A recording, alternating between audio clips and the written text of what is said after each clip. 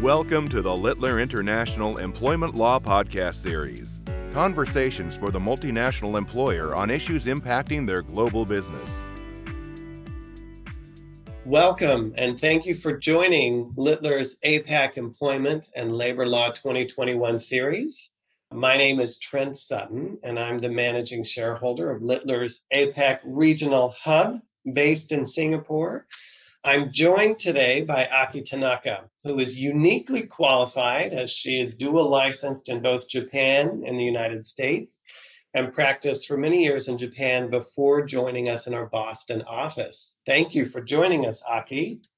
Thank you so much for having me, Trent. Today, we're going to do a spotlight on Japan and really focus on sort of a 6-month look back on what we're seeing as trends with the application of the new power harassment rules. Now, anti-bullying laws are rare in the United States. In fact, the only rules that we've seen in the United States are training rules in California, where we have to remind people about anti-bullying, that it's a bad thing to do for companies. But this is not a new concept in Japan. Can you tell us about, Aki, what is this law that came about in June of 2020, and how does it affect bullying? Yeah, sure. So the new law, the power harassment law, clarifies what the power harassment is, and then also steps that employers need to take to prevent the power harassment at workplace. So this isn't necessarily a new concept in Japan, though, right? Yep. So this has been here as a kind of tort for many years, but the new law clarifies that it's not allowed at workplace, and then also clarifies the steps to be taken. I see. So what is power harassment? Yeah, so in a word, it's our bullying at workplace. Under the law, power harassment occurs when an employee engages in conduct that takes advantage of his position at work or his relationship with other workers. And such conduct exceeds the employee's reasonable scope of duties and may cause other workers mental or physical suffering or otherwise may be harmful to the work environment. So this is something that applies only to managers or bosses, or does this apply to all workers? Yes, this is a very unique thing. This applies to all workers. So, for example, even if no manager can be a harasser. So, for example, if the no manager has a long tenure or superior power, maybe in terms of the knowledge or the experience in that area, and then maybe doing some humiliating things to manager who is very new and young to the company, then that can be a kind of abuse of the power of the non-manager, and then that can be a power harassment as well. I see. I note that in the definition, it says that it has to be conduct that exceeds the reasonable scope. So what kind of conduct does the new rule sort of prohibit? What kind of misconduct, I should say, are they prohibiting? Yeah, so the government has put together all the examples of the power harassment in detail, but basically there are 6 categories of power harassment that include physical attack, mental attacks, personal attacks, isolating someone, assigning humiliating or excessive work without justifiable reasons.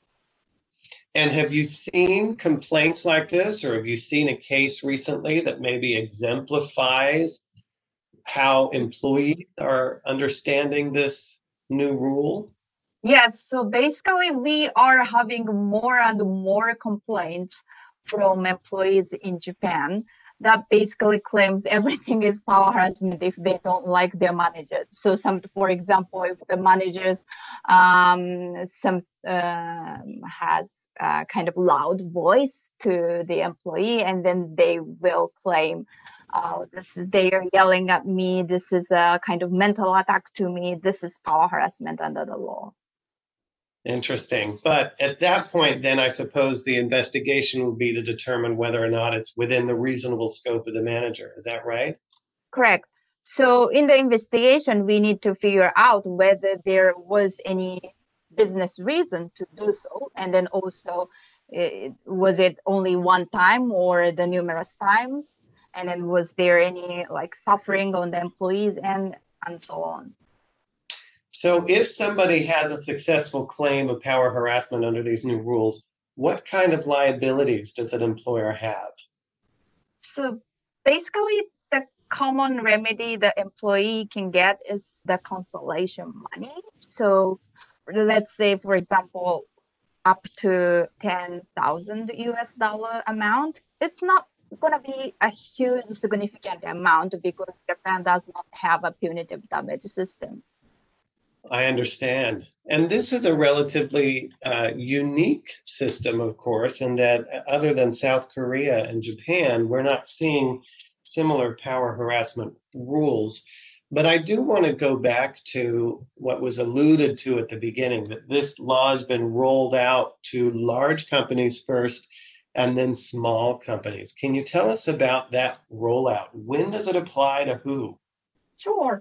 So in June 2020, the new law has started to be applied to big employers. And in April 2022, this law is going to take effect for small employers as well. And then what is big employer and then small employer is determined by multiple factors such as capitalization amount, number of employees, or the industry they are in. But basically, if you have less than 100 employees in Japan, you might be considered as a small employer in Japan. I see. And then we talked a little bit about that this gave some obligations to the employers or some steps that they needed to take. And we mentioned investigations. So in addition to prohibiting power harassment, what other obligations do employers have when they're covered by this law? Sure. So 3 other obligations that include: one, the employer needs to implement the system where they receive the complaint of power harassment. The second is that they need to handle the complaint speedy and appropriately. And then the last one is that the employer is not allowed to retaliate against the complainant. And then also the employer should protect the privacy of the complainant. So that is kind of a list of steps that have to take. It sounds very similar to what the rules or obligations an employer would have if somebody made a claim of sexual harassment. Is that right? Yes, that's exactly right.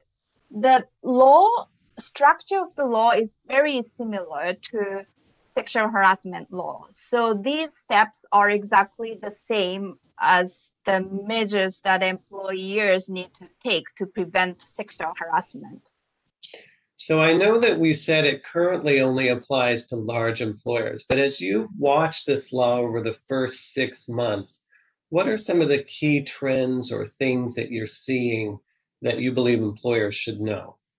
Sure. So the trend we have been seeing is that so even small employers, let's say like US employer that has just 10 employees in Japan, are getting the power harassment claims. And then also the claims can be not only toward the manager in Japan, but also the manager sit outside of Japan as well. I see. And that's interesting to me. I mean, and one of the key points that I've seen, at least even in my own practice, is to remember that the power harassment law itself is not new, meaning this concept has been around for some time. It's just the new rules about obligations, the obligations they have, the new definition defining it really comes into play at these different times. But it's something that Japanese employers already are dealing with, and as I understand you, are dealing with now even more frequently, perhaps, than they did before the law was refreshed, I might say. Yes, exactly.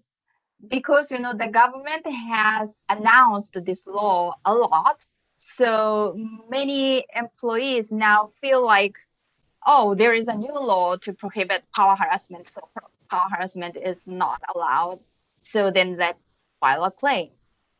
So that's, it's not exactly accurate description of the law, just like you said, but still that's the notion for the common Japanese employees. I see. So what should then employers be doing now? Even if the law doesn't necessarily apply to them, maybe what's one step you'd recommend employers take in light of this law? Yes, so first they need to make sure that their policy includes anti-power harassment policy. So for example, work rules that you have in Japan might need to be revised, or the global harassment policy that is applied to Japan might need a little tweak so that power harassment prohibition will be included in the policy.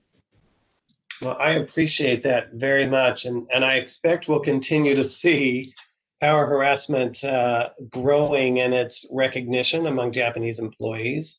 So in addition to having a policy and ultimately putting procedures in place to address these claims, I imagine that training your staff to understand how to take complaints and reminding employees of what's appropriate behavior and what's inappropriate behavior would be other aspects of avoidance for these kinds of claims going forward. Aki, thank you so much for your time, and we appreciate you joining us today.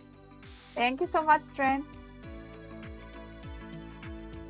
The purpose of this program is to provide helpful information for employers, addressing the latest developments in labor and employment relations.